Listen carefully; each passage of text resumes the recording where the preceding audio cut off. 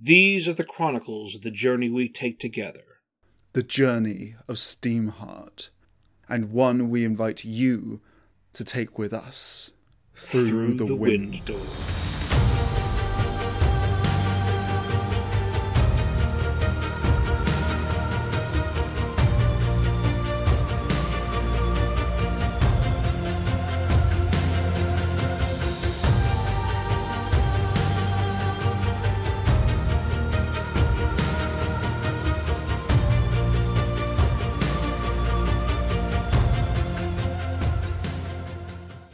We've been talking a lot about generalities at this point, so let me address one of the specific aspects in these chapters that surprised me in terms of what Alex decided to confirm about them. Because during the, not dream sequence, because they're not actually dreaming, but while Abigail is high on shrooms, she experiences a conversation with the mysterious character M, and unlike in previous stories, where there's an implication of, do ghosts really exist? Do the gods really exist? Here, as a result of the later conversation with Jeremy, the story itself confirms that whoever this M character is, she also exists. This isn't a mysterious point to be unpacked later, even though the fact that Abigail has had a dreamlike conversation with a person named M will become relevant in later books. This book specifically goes out of its way to say, what did this person look like? And who are these other people that you were dreaming about? Yeah, okay, very interesting. But what does it mean? I can't tell you. Sorry, you haven't read that book yet. All I can think of is just a gif of River Song from Doctor Who saying, spoilers, as she writes something in her TARDIS-themed diary. And yes, I know that technically Jeremy qualifies what he's saying, calling Emma only potentially real. But the very fact that Jeremy knows there is something to be found out, and the fact that the story goes out of its way to highlight this, means that we as the audience shouldn't simply ignore it. And there's an important subtext that goes along with said confirmation. It allows Alex to reveal that this is one more seed that will be important later. Its inclusion in the narrative is significant, because since we know M is real, that means that the things James and Abigail experienced are themselves significant, that they aren't just merely hallucinations. There is something of value that was garnered out of the whole thing, rather than just the two of them being on a humorous trip that turned into a very depressing trip. This isn't just a comedy point. This chapter does in fact set up important plot and character developments to come. And if the Wendigos' roar of approval from outside is any indication, I think they agree with you.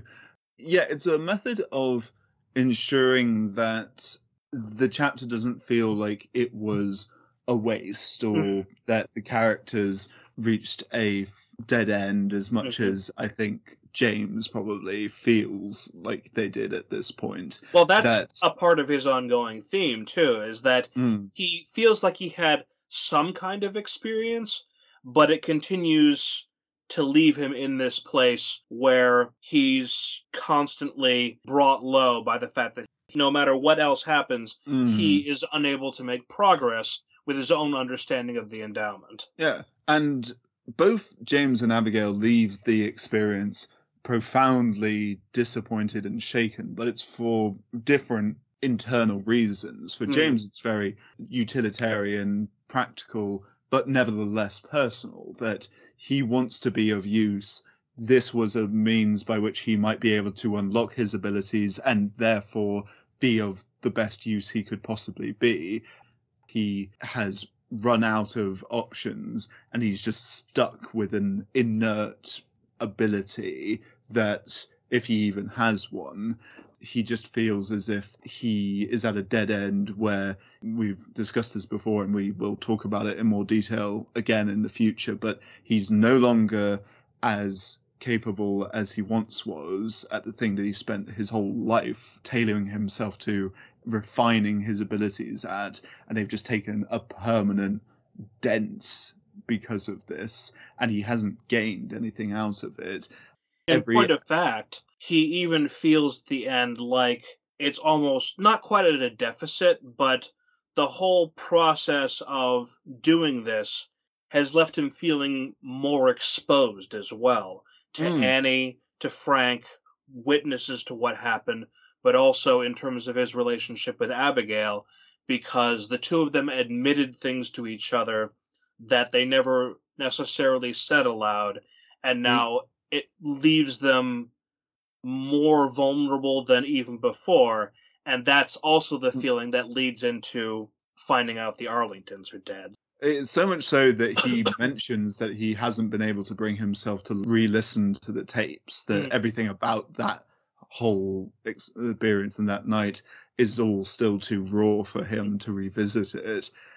And Abigail, she's shaken quite personally because what she took out of the experience wasn't quite so utilitarian focused, partly because she already is on a path where she's understanding her abilities a bit more. She has a lot more left to learn, but she has already gained something from the abilities and therefore has less to prove to herself when it comes to finding a way to understand what this life change has given her that James is on. Well, see, that's the thing, is that as far as Abigail is concerned, whether she has gained anything from the experience has yet to be revealed, but the reason why she comes away from it shaken is because her experience is literally a representation of the thing that she's always been denied her entire life. We're going to be talking more about this in a couple of chapters when we get to the big conversation between Annie and Abigail. But from everything that we've discussed beforehand, she's always desired freedom, desired complete agency over her own life. And while she was in the middle of this experience, she had a version of that she comes crashing back down to earth from. And that's part of the reason why it's hit her as hard as it does. Yeah, that's the thing, is that Abigail is always so frustrated and saddened by how constrained she feels in both a personal and grand scale at the different points of her life. When she has that cosmological experience, she feels completely unbound and untethered from reality while simultaneously engaging with an emotional plane of understanding that feels more real than anything she's experienced up till now. And when she comes crashing down, she's stuck in this world which constrains everyone. If Centrum had carried on its path... And by this, Toby means if the Windors had never opened, and things played out the way they did in our history, she would have felt a lot of the similar feelings of constraint and frustration of just like her place as a woman in 19th century America and all the structures and everything going on there.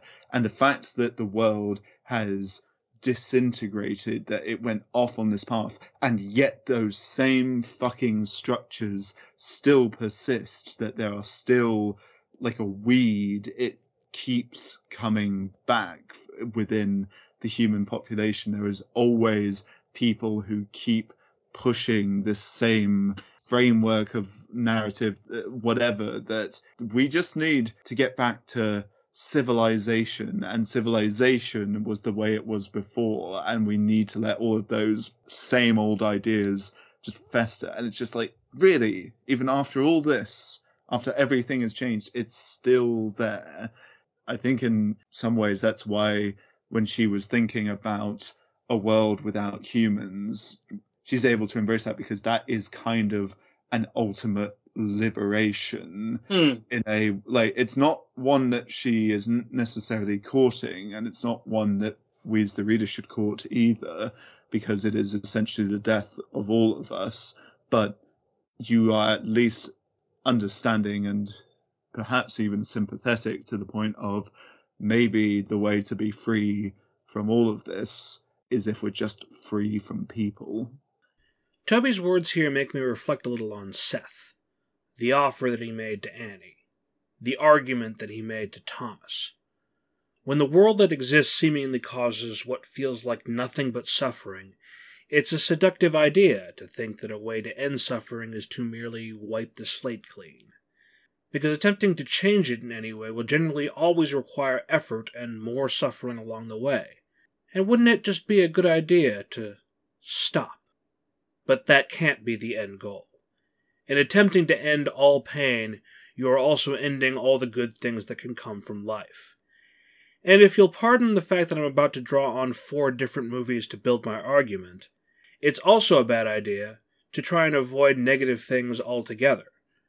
Just look at Inside Out as a reason why that's bad.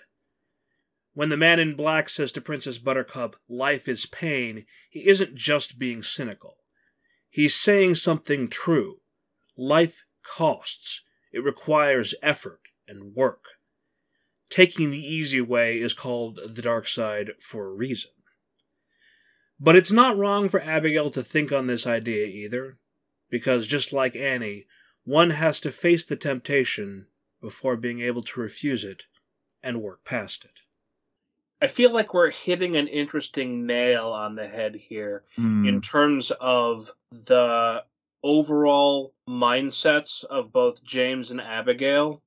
Like, if we looked at it from the traditional 9-box grid of alignments, as so often happens with geeks, on one end you have the lawful good James, who draws comfort from establishing order, and therefore is ruffled when something comes along and destroys that order, such as gaining the endowment and losing the order that he's created for himself, being a doctor. And then on the other end, we have chaotic good Abigail, who bucks against order at every opportunity and longs for the freedom that chaos can potentially provide her. Wow. And on that same note, to a certain extent, as we have been recording this episode, we had a structure laid out for us. We have gone over none of our notes. All of the stuff that we have gone into since the break getting into this has been practically just stuff that we've talked about here and now. But you know what? I think I needed this. I think the fact that we've just been completely running off the cuff and just bouncing from one thing to another, I feel energized in a way that I haven't for a while. So good. I guess this was the chaos that I needed too. There you go. I think that's why we have James and Abigail as points of view here, that you shouldn't necessarily scrap one for the other. There is no sort of natural final destination with which we find this character is the one who is right. You're the child of the prophecy. Really? No! Prophecy. You jackass. It requires this balance of characters. That's why ensembles are always a brilliant thing, and why I love that practice of reading that Sharon so often will approach stories and films with, which is the idea of the different characters of a story representing the different components of a self, whether it's a individual psyche and an individual person or the collective soul of humanity. You need to look at and piece together the different things that are kind of essential and antithetical to our survival out of this. And having this ensemble of heroes looks at all the things that can feed into progress and how sometimes they may seem like they are unmixable, that they are just these elements that will bounce off one another, but that doesn't necessarily stop us being able to benefit from having each of them alongside one another.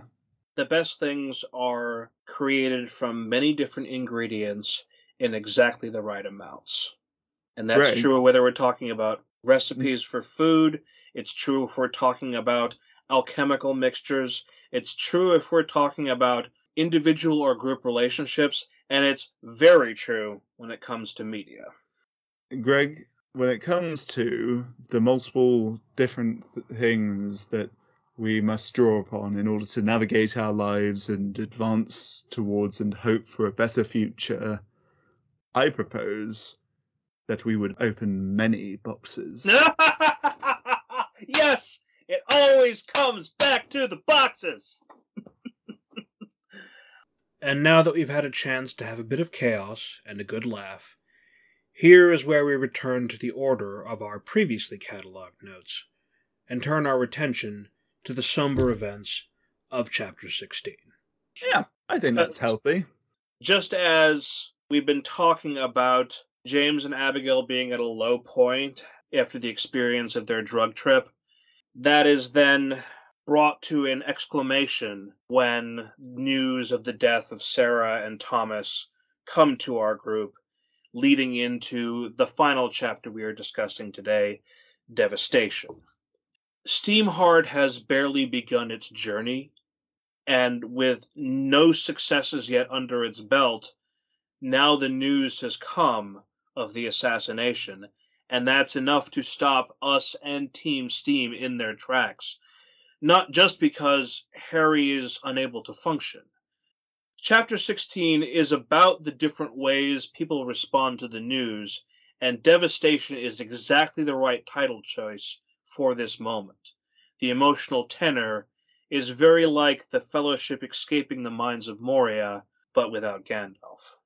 You hit the nail on the head with the Fellowship comparison. That and the midway death of Phil Coulson in Avengers Assemble are both moments that hit home for the eponymous groups, that because they failed before they even have a chance to not even succeed, to just try. Here, Steamheart are hit with the most deflating thing narratively. They are barely out of the gates before the architects of this venture are reported dead. It would be the equivalent of the Fellowship leaving and then receiving news that Rivendell burned to the ground and put to the torch. And even if their orders stand, the momentum that felt so freeing and unbound by earthly limitations just a few chapters earlier, it comes to a grinding halt after being wounded by the unsuccessful experiment with the mushrooms that, as you yourself put just a moment ago, it leaves our characters vulnerable because they've just failed. Or they feel as if they've failed, and now it feels as if they've been wounded beyond repair at a moment of vulnerability. It makes their ultimate purpose of understanding and using these endowments to mend the world feel further away than they ever have been. The fact that it hits the pilot/engineer, Harry, that keeps the engines moving is all the more cohesive in making the venture of Steamheart feel fundamentally compromised from the outset. The person who keeps this moving has all of the drive pulled from her. Mm-hmm. And on the subject of Harry, there were a couple of things that I did want to go over. Apart from Annie, who we hear her response upon first reading Truth's telegram, the look of shock on her face at reading the words, Harry is the only character who we see her immediate reaction to learning the deaths of Thomas and Sarah, and I think that's exactly as it ought to be. Everyone present has developed some form of relationship to one or both of the Arlingtons, not just coming to respect them or understand their importance from a distance. When we hear of their grief and despair, it's reported to us, described as it existed over a span of time. Harry gets that too, but in the audio drama, we hear Loretta portray the moment her world collapses firsthand, and it makes the deaths of Thomas and Sarah feel immediate and fresh all over again. The other thing I wanted to run past you was something that did confuse me. In chapter 15, it ends with the first message that Truth sent Annie and the group, and the chapter ends with, Oakley, stop. Do not tell Harry yet. Stop. When we get to chapter 16, we hear the subsequent messages that Truth sent, and message number 3 asks Annie to break the news to Harry gently. So, how long is meant to have elapsed between those messages? I know that after the news is broken, things stopped for Steamheart for a number of days, and it's also likely these messages were sent over a span of time, but Steamheart is just now receiving all of them after arriving at this outpost. But am I missing something if I'm still a little confused why we have Truth request it one way and then a very different way with breaking the news to her sister? I don't know, it just could be that she wanted Annie to read through and understand all of her messages and the information and her orders before telling Harry, rather than tell her straight away before reading the rest of the report. We don't necessarily know how it actually all played out time-wise, and that's part of the deal there, is that when the telegram was sent, it wasn't sent directly to Steamheart, it was sent to an outpost.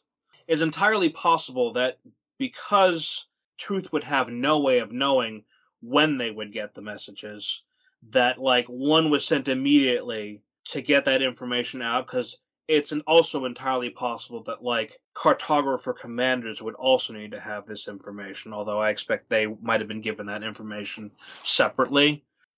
Given how chaotic everything was, and given the nature of the 4 messages that were sent, it's very likely that there was a span of time between the individual messages, because even though Truth was the one sending all of them, she very likely had to consult and confer with other people before some of those decisions could be made.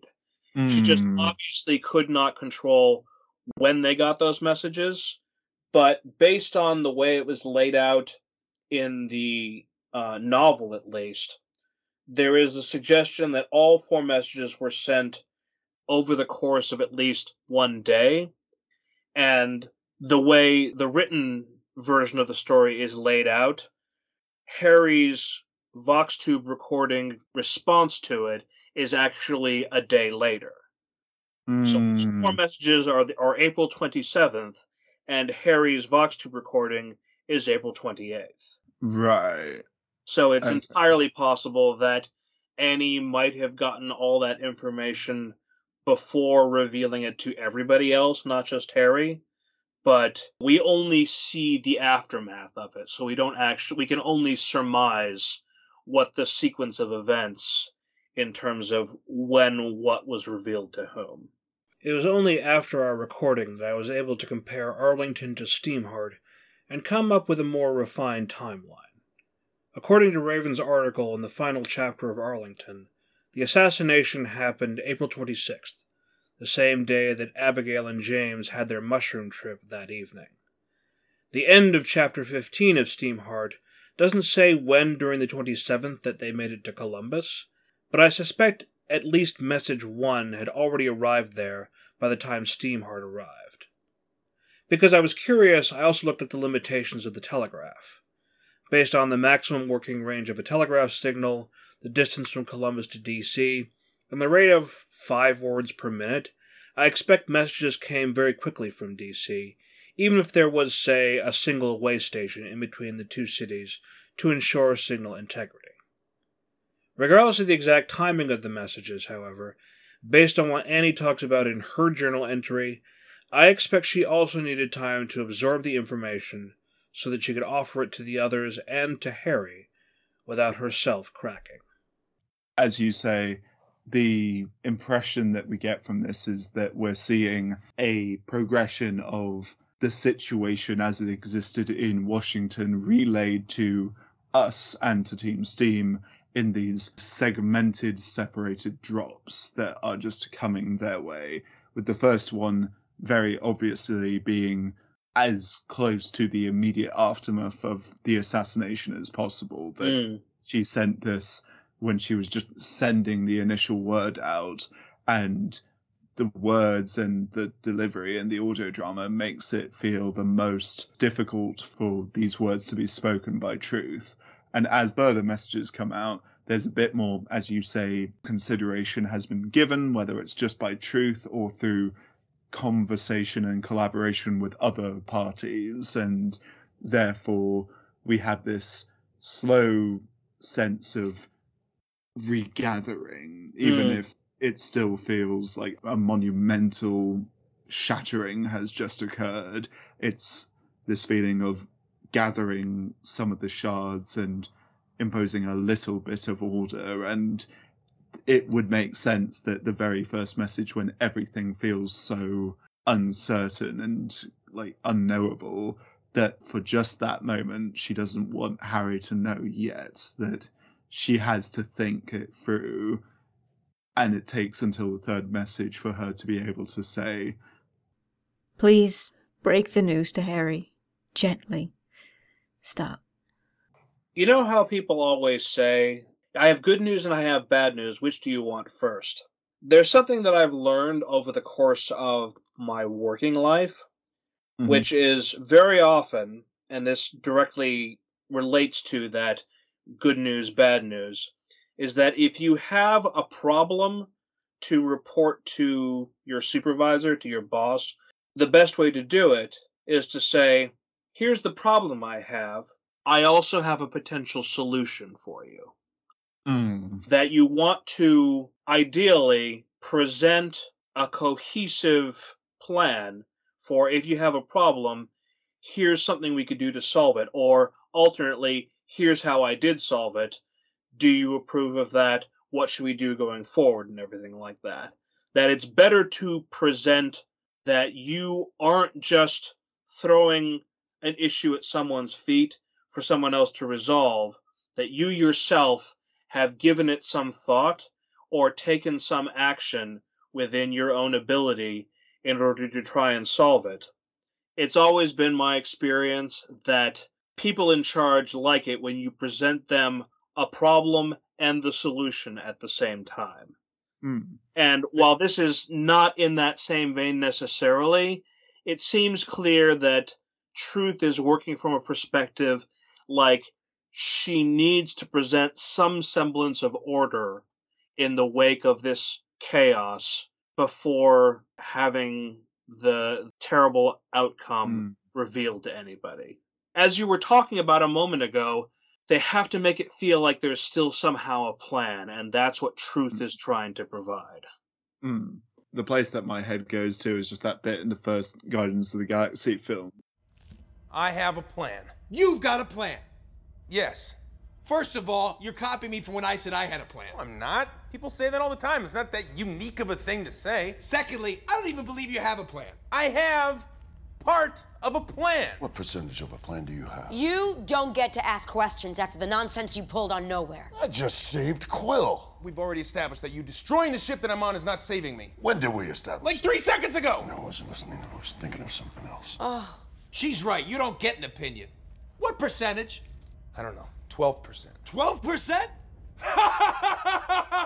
That's a fake laugh. It's real! Totally fake. That is the most real, authentic, hysterical laugh of my entire life, because that is not a plan. It's barely a concept. You're taking their side? I am Groot. So what? It's better than 11%. What the hell does that have to do with anything? Thank you, Groot. Thank you.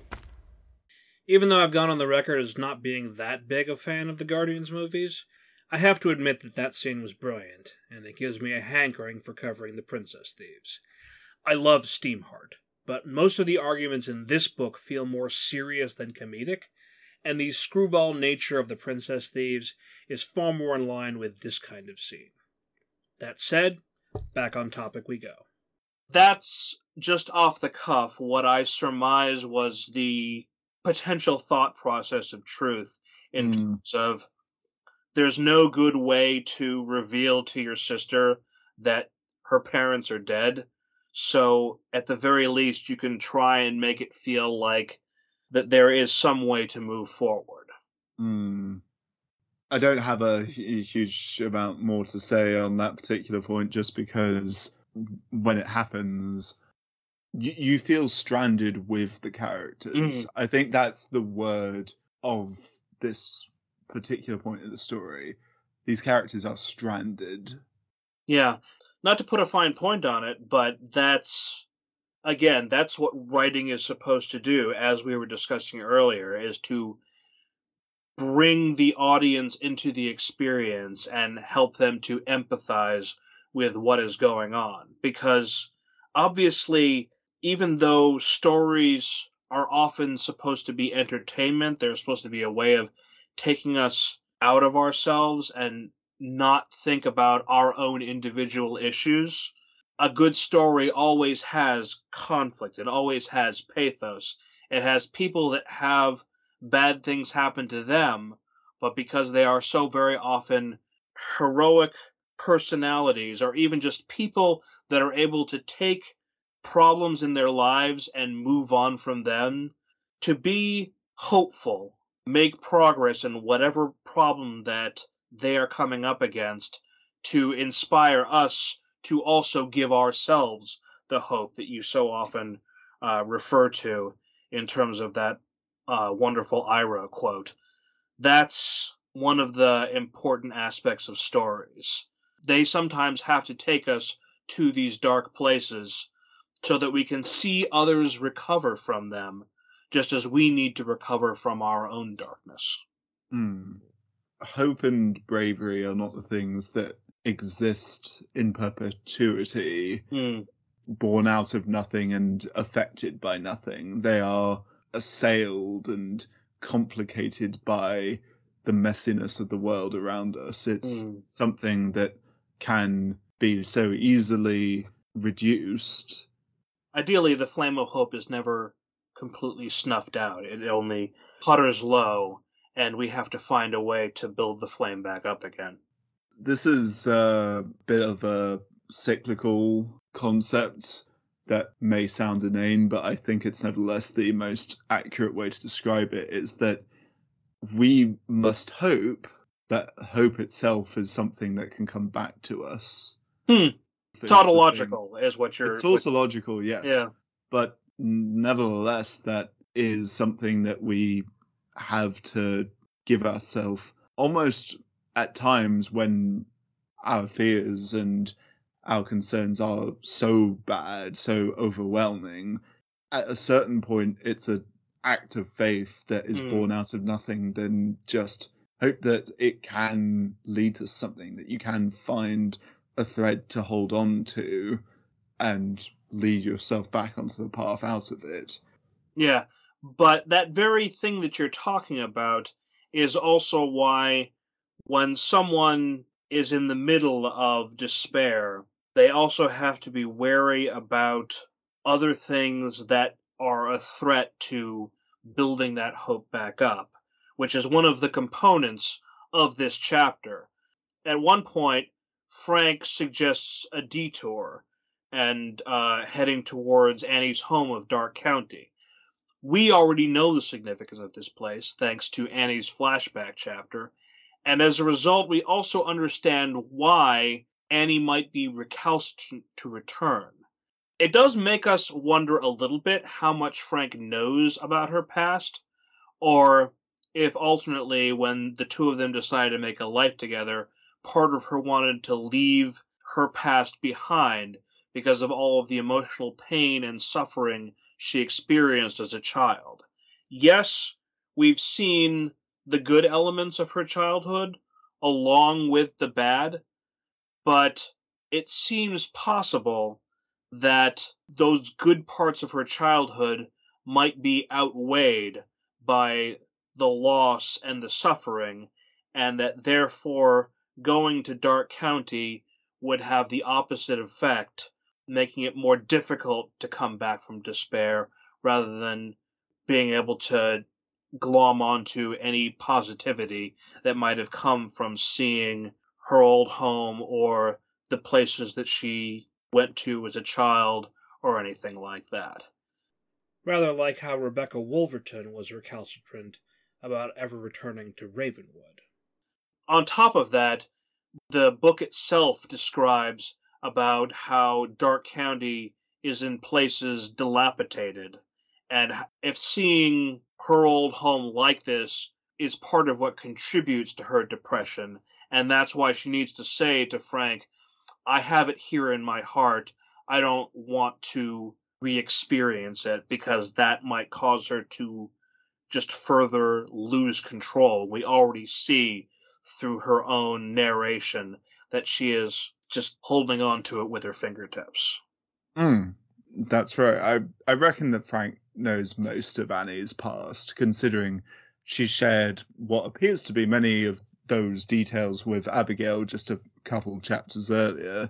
What we were talking about of like some of the things that the writing enables us to skim over, but still take on board that, yes, Abigail now is aware of some of the things that we ourselves as the audience just learned. The understated tone of the scene where Frank is suggesting the possibility, not necessarily saying, let's go there. It's just kind of putting it on the table and making Annie aware that he is doing so without committing to it. He's not broaching too many boundaries. Yes, steering towards that area does cause Annie to confront something that he must know is difficult for her to consider, but he doesn't take the craft all the way there. He takes her up to the door and asks, without unnecessarily prying, if she wants to re-enter this space. And when she answers with an assurance that what she carries of this place with her is a capacity that she can be at peace with, he easily and gently steers their mobile home away from this possible diversion without objection. It's a far cry from something we talked about last time, which was when Abigail kind of gets to that point, but she still keeps going when her and Frank were in the forest together, and his being bugged by that, I think, is a good indication of why Frank handles this situation with more care. No, you're absolutely right.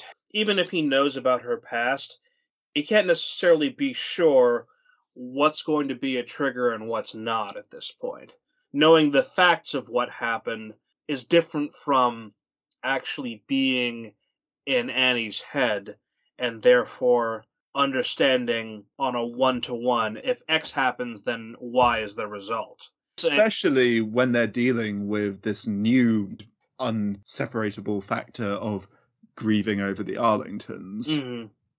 It makes for an interesting character moment, which, as you say, contrasts very well with that earlier conversation between Abigail and Frank. So thank you for pointing that out. I hadn't actually considered that. New Century, as we have routinely gone into, is about grief. And this is a world of people who are contending with that every day. What I think is an accomplishment of the series and is so present in Steamheart is that we are seeing that series has a philosophy that so many of its characters embody and share, but that doesn't mean that the characters will be perfect mirrors to one another of this general philosophy of New Century. They will have differences in how they handle grief, and sometimes those differences will step on the toes of other people, even if for the vast majority of their personality they really do get along. It's important that we see things that, even for two characters who have never really had to butt heads before, that we see there are things about who they are which are different.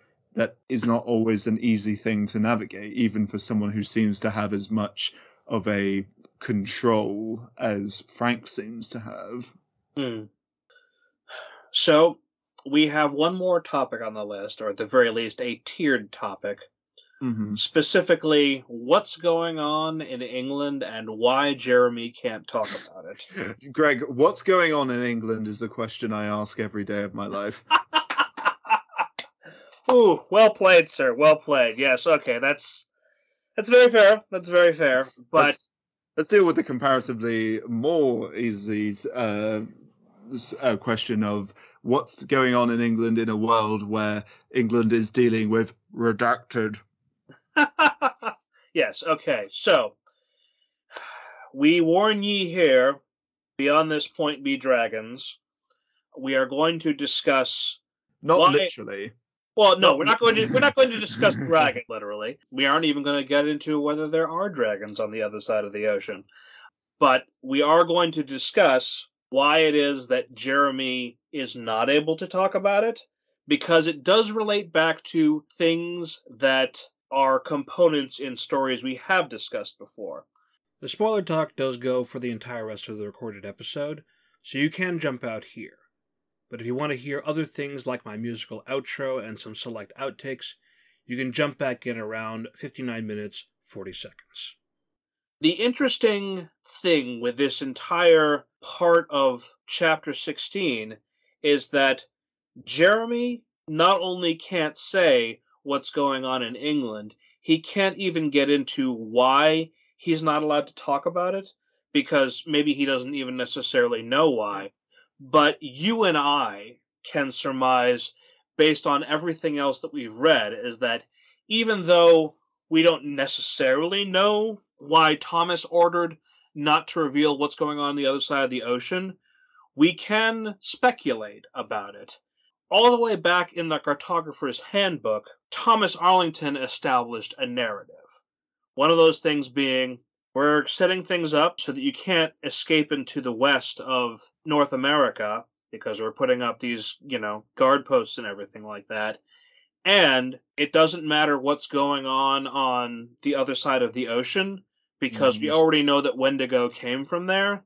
And based on what we have found out, specifically punctuated by Carmen Santos and her final message that she got from the other side of the world, there is no help coming from that place, and it is potentially no safer than it is right here. So we have to deal with the problems we have right here and now. This is basically to help encourage all those that remain that the only way we're going to survive is to work together. And that's why not telling anybody, even members of the cartographers, that, there might be a solution to the Wendigo on the other side of the ocean, we don't necessarily want them following up on that. In several School of Movies podcasts recently, and just in the School of Movies Discord community, I feel like a talking point that has come up has been the idea of subsequent installments that have enriched previous installments, possibly ones that we weren't necessarily as attached to or didn't really meet the same level of quality as some of the others.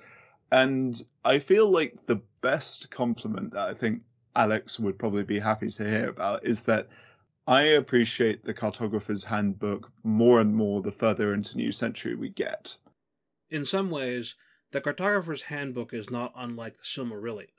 That book was originally conceived as a more epic continuation of the world first introduced in The Hobbit.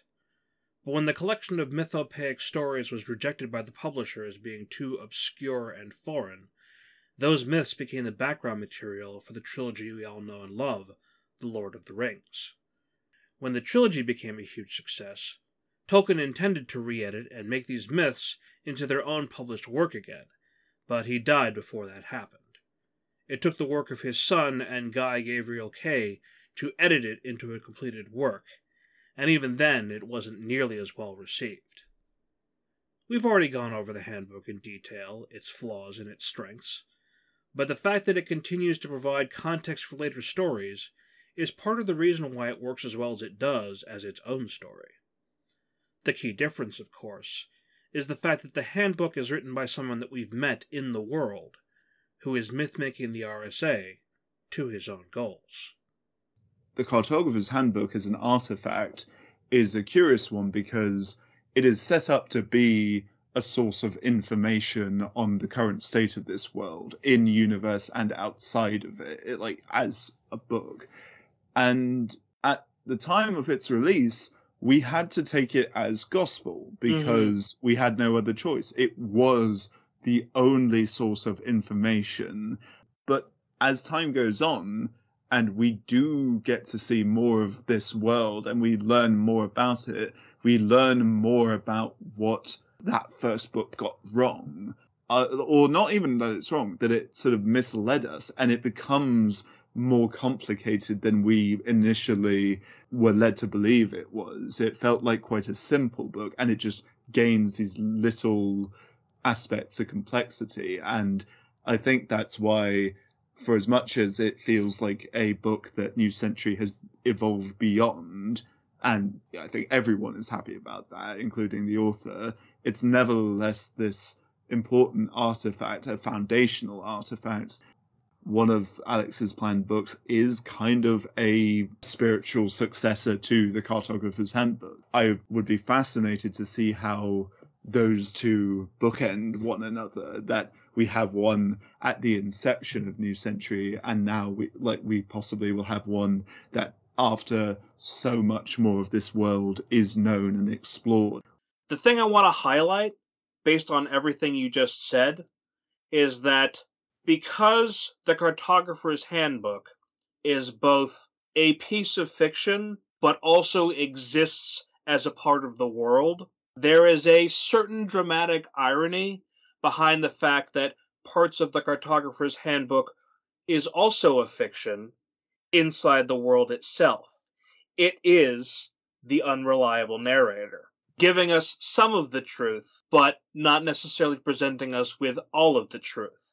And some of it are untruths that Thomas fostered, and some of it is untruths that even Thomas didn't realize were untrue. But I won't get further into that for now, since most people have gotten through Stone Spring Maidens at time of recording, and this revelation is contained in one of the books that has only been released in written format. And I have no doubt that at the time of the Cartographer's Handbook's writing, if Alex knew at that point that he was putting together a thesis on the world of New Century, but through the lens of an unreliable narrator, that what his true conception of what the state of New Century is, it was a mixture of few things that he had thought ahead and planned out, and some shit that, because he didn't know what New Century would be. Like a lot of the stuff, I think the best thing is to make it look like when you do things right, people won't be sure that you did anything at all, which is this idea of you examine the elements that you have at your disposal, use them to the best of your ability, and people will go, "Oh, you magnificent bastard, you planned it all along," and you'll be there with the assembly of train tracks like tucked away in the corner. It's like, yep, absolutely. I planned this from the beginning. Rearrange. Yes, exactly. That's a trick of the trade of any creative mind, and it's one that I learned to make use of thoroughly whenever I was doing tabletop game DMing. Is that, certain things I keep in stone and certain things I leave loose until I find the right puzzle pieces and slot them together and say to myself, okay, now this thing that I decided not to explain in the past makes sense, and I can unveil it to my players and have them marvel at my creative mind, being like, oh my god! So, yes, absolutely. Before we move on, I will sort of cycle back to the specifics that we had planned. This is a real great mix of order and chaos, this particular episode. I love it. Yeah, no, I think we're doing really well with all of this. But in terms of what Thomas, what his motivation is, I think from Thomas's point of view, any thoughts of looking to outside the established borders for salvation rather than working on the known quantifiable land they currently occupy, it's a distraction. Thomas demands total and undiluted focus of the remaining population of America because he believes it's absolutely essential for their survival. Anything that fragments people from putting their all into what he believes is their best bet is just going to lower their chances of success. So why release that information that can't be acted upon and will just harm their mission? It's the same reasoning, and or at least part of the same reasoning for his disdain of drink, because it's a distraction. Not just a distraction, but it is an element of chaos. You can't necessarily control yourself, and you can't necessarily control others if they are drunk.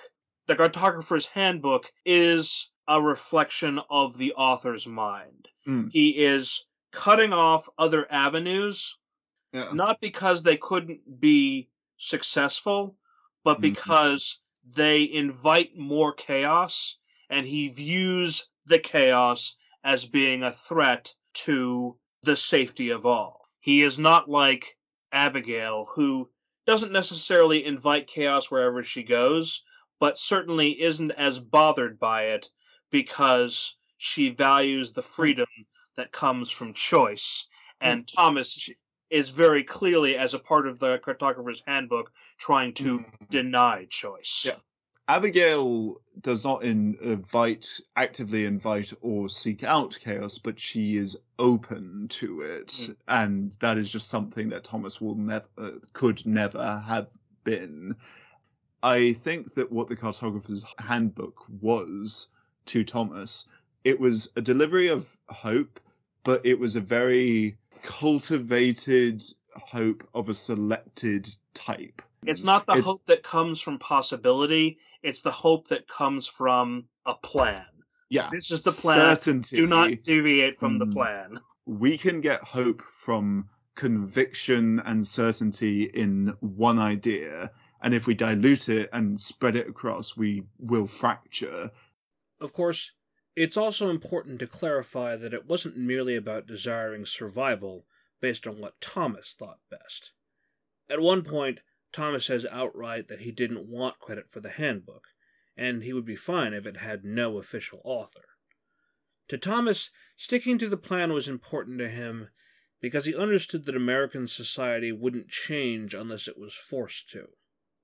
There are elements of Western society in general, and American society in specific, that are toxic. And the idea of making it seem like the only way to survive as a species was to eschew those toxic elements and show a better way of working together, well, I can see why that would be compelling, especially in light of the march of our own history. So Thomas uses the handbook to remove potential choices from the board in order to make it seem like his idea is the most cogent option. Now you may well ask, is what Thomas doing a form of tyranny? And we will talk more about these ideas later. But there is a flip side to why Thomas doesn't want people seeking either refuge or aid from the other side of the Atlantic. And given what the Princess Thieves reveals about what's going on in Great Britain, it's easy to understand why. We also have to admit that as people that understand the Duarte and the motivations of Coriolanus... That's a new word. Yes, That's a new word. We're already in full spoilers here. Yeah, we're in full spoilers. It's fine.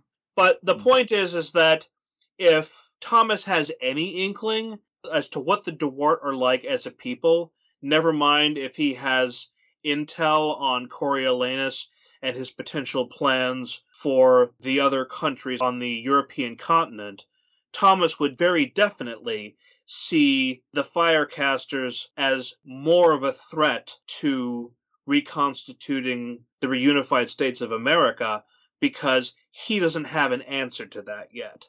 They are more chaos, and they have magic, so he wants to encourage unity within the people of America first, before they start trying to handle problems on the other side of the ocean. Yes, they have some degree of being invisible behind the fog of war, because they are on the other side of the ocean, and Coriolanus might not be aware of them yet, but if a request for aid or refugees appear, then it might get the attention of somebody in power, and they might see the Americas as a new territory that they can take with little resistance. So, from that perspective, and because we have the knowledge of the motivations of those in power in England right now, we can see why we don't necessarily want that information to get around. Again, it's a source of chaos, and therefore that information must be controlled in order to not invite chaos. I'm unsure exactly how much Thomas and the government of the reunified states would know with certainty when it comes to the Duat, or at least the Duat's plans of expanding their empire. I suspect, as has become apparent from conversations so far in Steamheart, that Thomas has an inherent distrust of anything coming through the wind doors.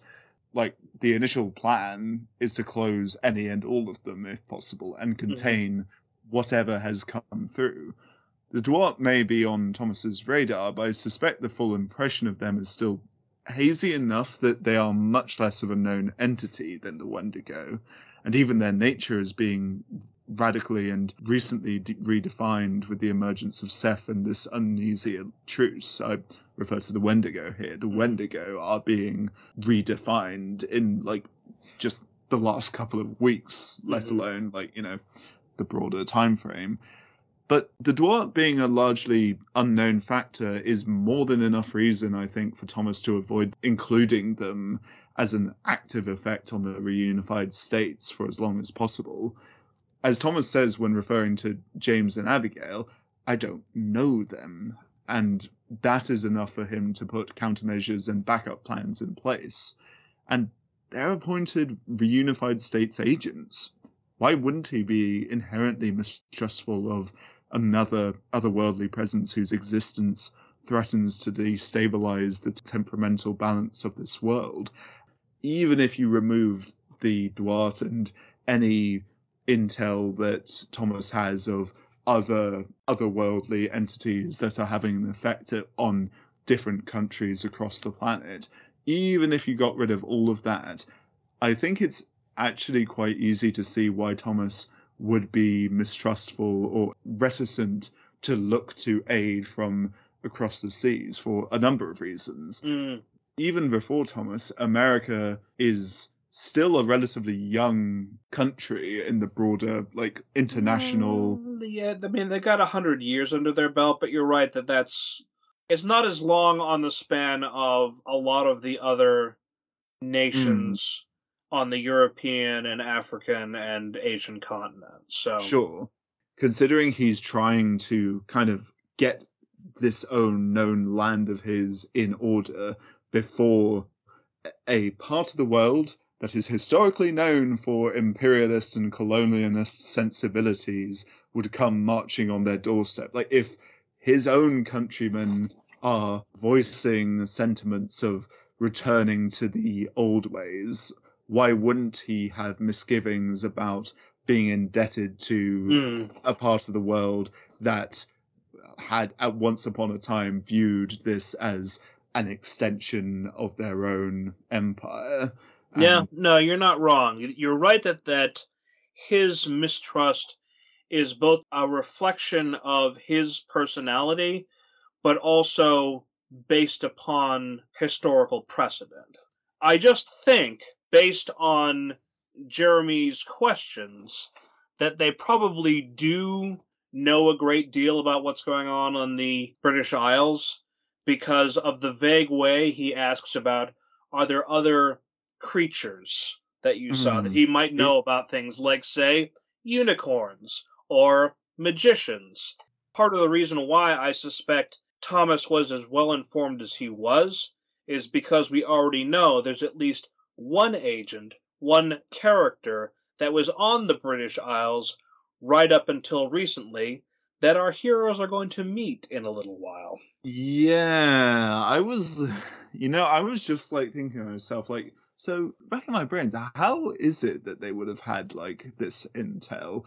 And you're completely right. There is someone who would have had a lot to say and be able to relay to Thomas. And it's like, so tell me, like, what's the story over there? And that character probably would just take a long drink and say, where do I even begin? Yes.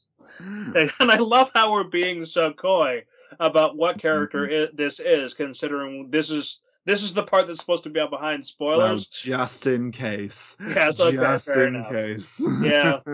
Yeah, exactly so. I want to make, when we talk about that character, special, because It's been a long time coming, and I will leave it at that, since you and I have been able to talk about them. Yes, been many, many years. Mhm. Thank you. This was exactly what I needed. So I guess keeping you up to 1 a.m. in the morning was worth it after all. I've had a great time. And to all you listeners, those who were able to appreciate all of this episode and those who are only able to appreciate part of it, I assure you that we have many more conversations to come, as next time we'll start discussing chapters 17 through 20 on another trip through the wind door. Take care. And that's it for another bunch of chapters. We'll be recording again on June 4th if all goes well, but given my extended working hours, I can't promise that we'll get back on a weekly release. All I can promise is that what you hear will be worth the wait. I went through many ideas for what music to end this episode on. Devastation feels like a frustratingly ironic place to end, given our current turmoil coming from the most recent school violence in Uvalde, Texas. I swung from hopeful music to sad music, and finally to something more indicative of my own anger regarding my country. Once upon a time, my preferred song for moments like these was Scream by Michael and Janet Jackson. Unfortunately, I don't really feel I can enjoy that piece anymore, given one of its authors, so instead I pick a version of a song from a group on the other side of the pond. Until next time, I give you the Prodigy remix from Oasis, Falling Down. Catch the wheel that breaks the butterfly.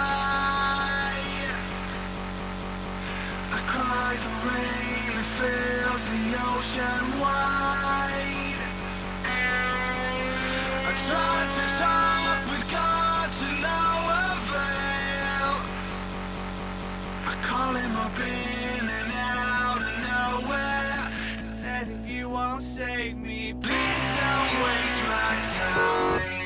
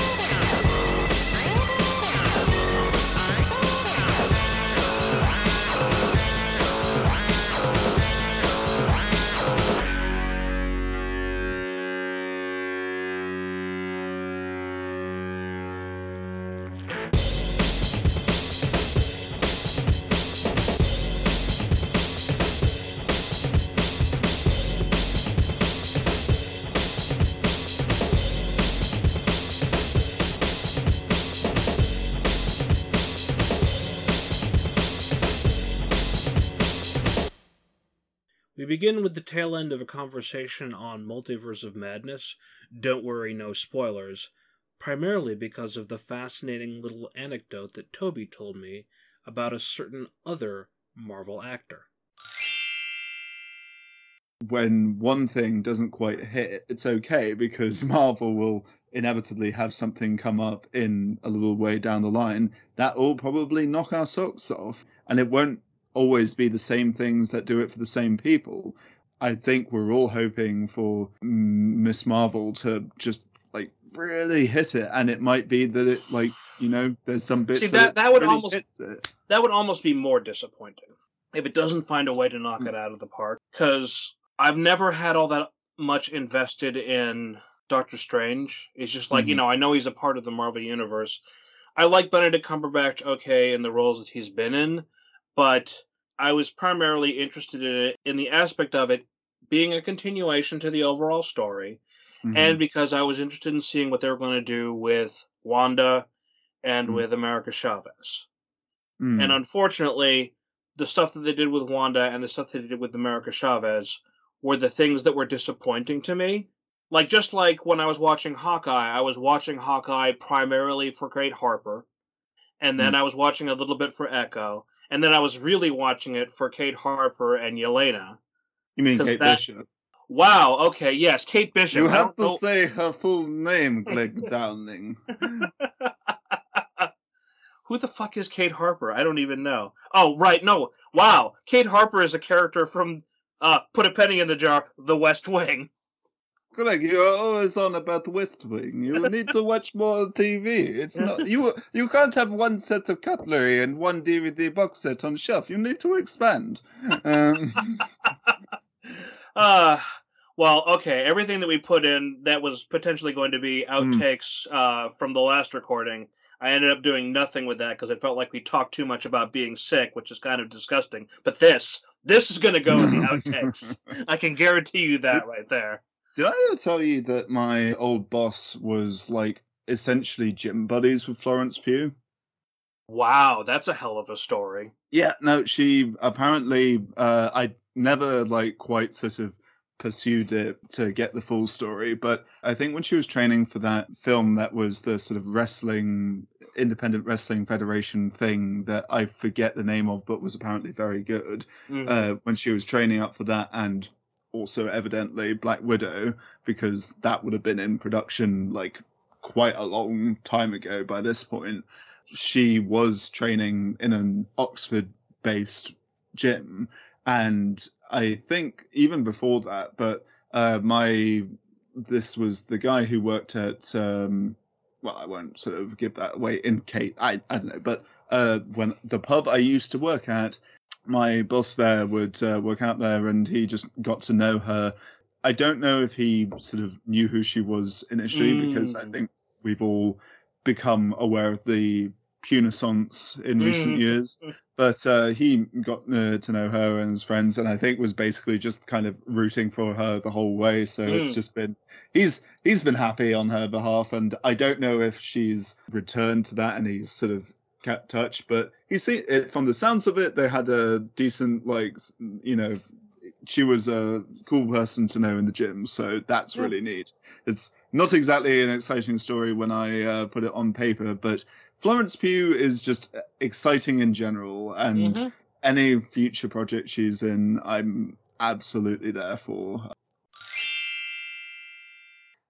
There will always be little things that, to me, are kind of a reminder of joy in the presence of disappointment.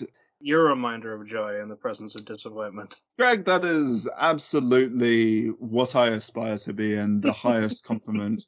And at this point, I will keep this completely concise and just say, at home, in the cinema, whatever the format, please see my new favorite movie, Everything Everywhere, all at once. I promise. I'm definitely going to see it. I did see it, and maybe next time you'll get to hear some non-spoilery discussion on it. I have seen a good portion of The Lost City by now. I got like about 35 minutes left. But the one with Sandra Bullock and Channing Tatum, Is he as cronky as I was led to believe? He is playing the himbo to the hilt. Not quite on a Kronk level, but pretty close to it. That's high praise because Kronk is really the sort of the template, and everyone goes from there, really. So kudos to him for pulling it off. If Disney ever do their live-action remake, then I think we know who to cast as Kronk. But, I mean, it's kind of surprising, just on the level of even the henchmen almost seem to know what kind of movie they're in. And Excellent. I love seeing Daniel Radcliffe playing the cross between an Indiana Jones villain and Justin Hammer from Iron Man 2. It's beautiful to watch. I fucking love Daniel Radcliffe. He's had he's made all the right choices, I think, and he had every incentive in the world to be someone who, like, the person who was tied to their source of rising fame, and to just kind of be conflicted of that, but he didn't miss a beat and absolutely stood by the right flag, and it has white and pink and blue. Yeah, no, he's great, and I am now very curious who I would want to see him play in the MCU. Maybe a bad guy, but that would be yeah. Okay, I'm gonna have to give that one some thought. The person who keeps this embodiment of hope and momentum moving. I don't know what that sound was, but I think that might have been Steamheart falling apart. No, sorry, that was a notification. Goddamn updates. I thought, no, it was a notification. I don't know why it made a noise. Sorry, it wasn't a Discord notification, which I always turn off before recording, but it was something else. Harry looking, it's like, God damn, no, I don't want to send an error report. No. During our second recording, at one point Toby held up his finger, took off his headphones, and left the room. This was my immediate response. Please don't die. So I don't know what you experienced over there, but you just suddenly felt like you were hearing something and walked out of the room. I really hope that I don't suddenly hear a blood-curdling scream and you come back through the door bloodied and say that you were just attacked by Wendigos or something. I'm so sorry to interrupt, and I hope I don't cut the momentum. Little bit jumpier at sort of unknown noises when it's just me around. It's also a relatively quiet flat, so I wasn't sure what I was hearing and if it was from out in the corridor or like actually in the flat. So I just had to, check around, make sure everything was okay, and also lock up. But anyway, it's all good. Please continue if you can remember your train of thought.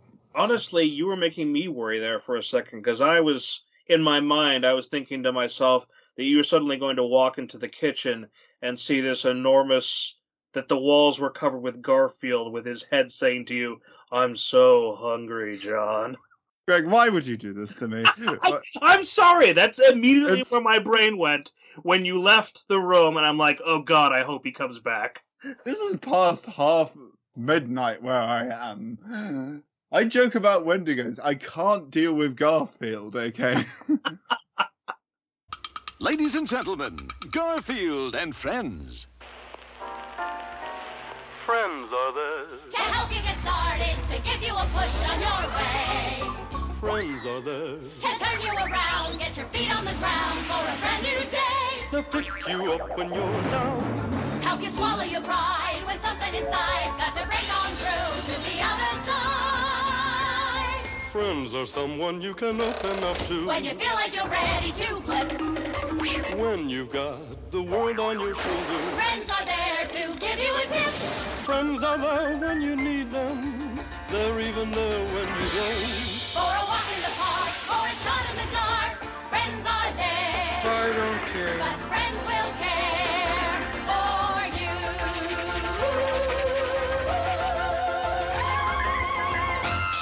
So if someone wants you to change the channel, kids, just say no.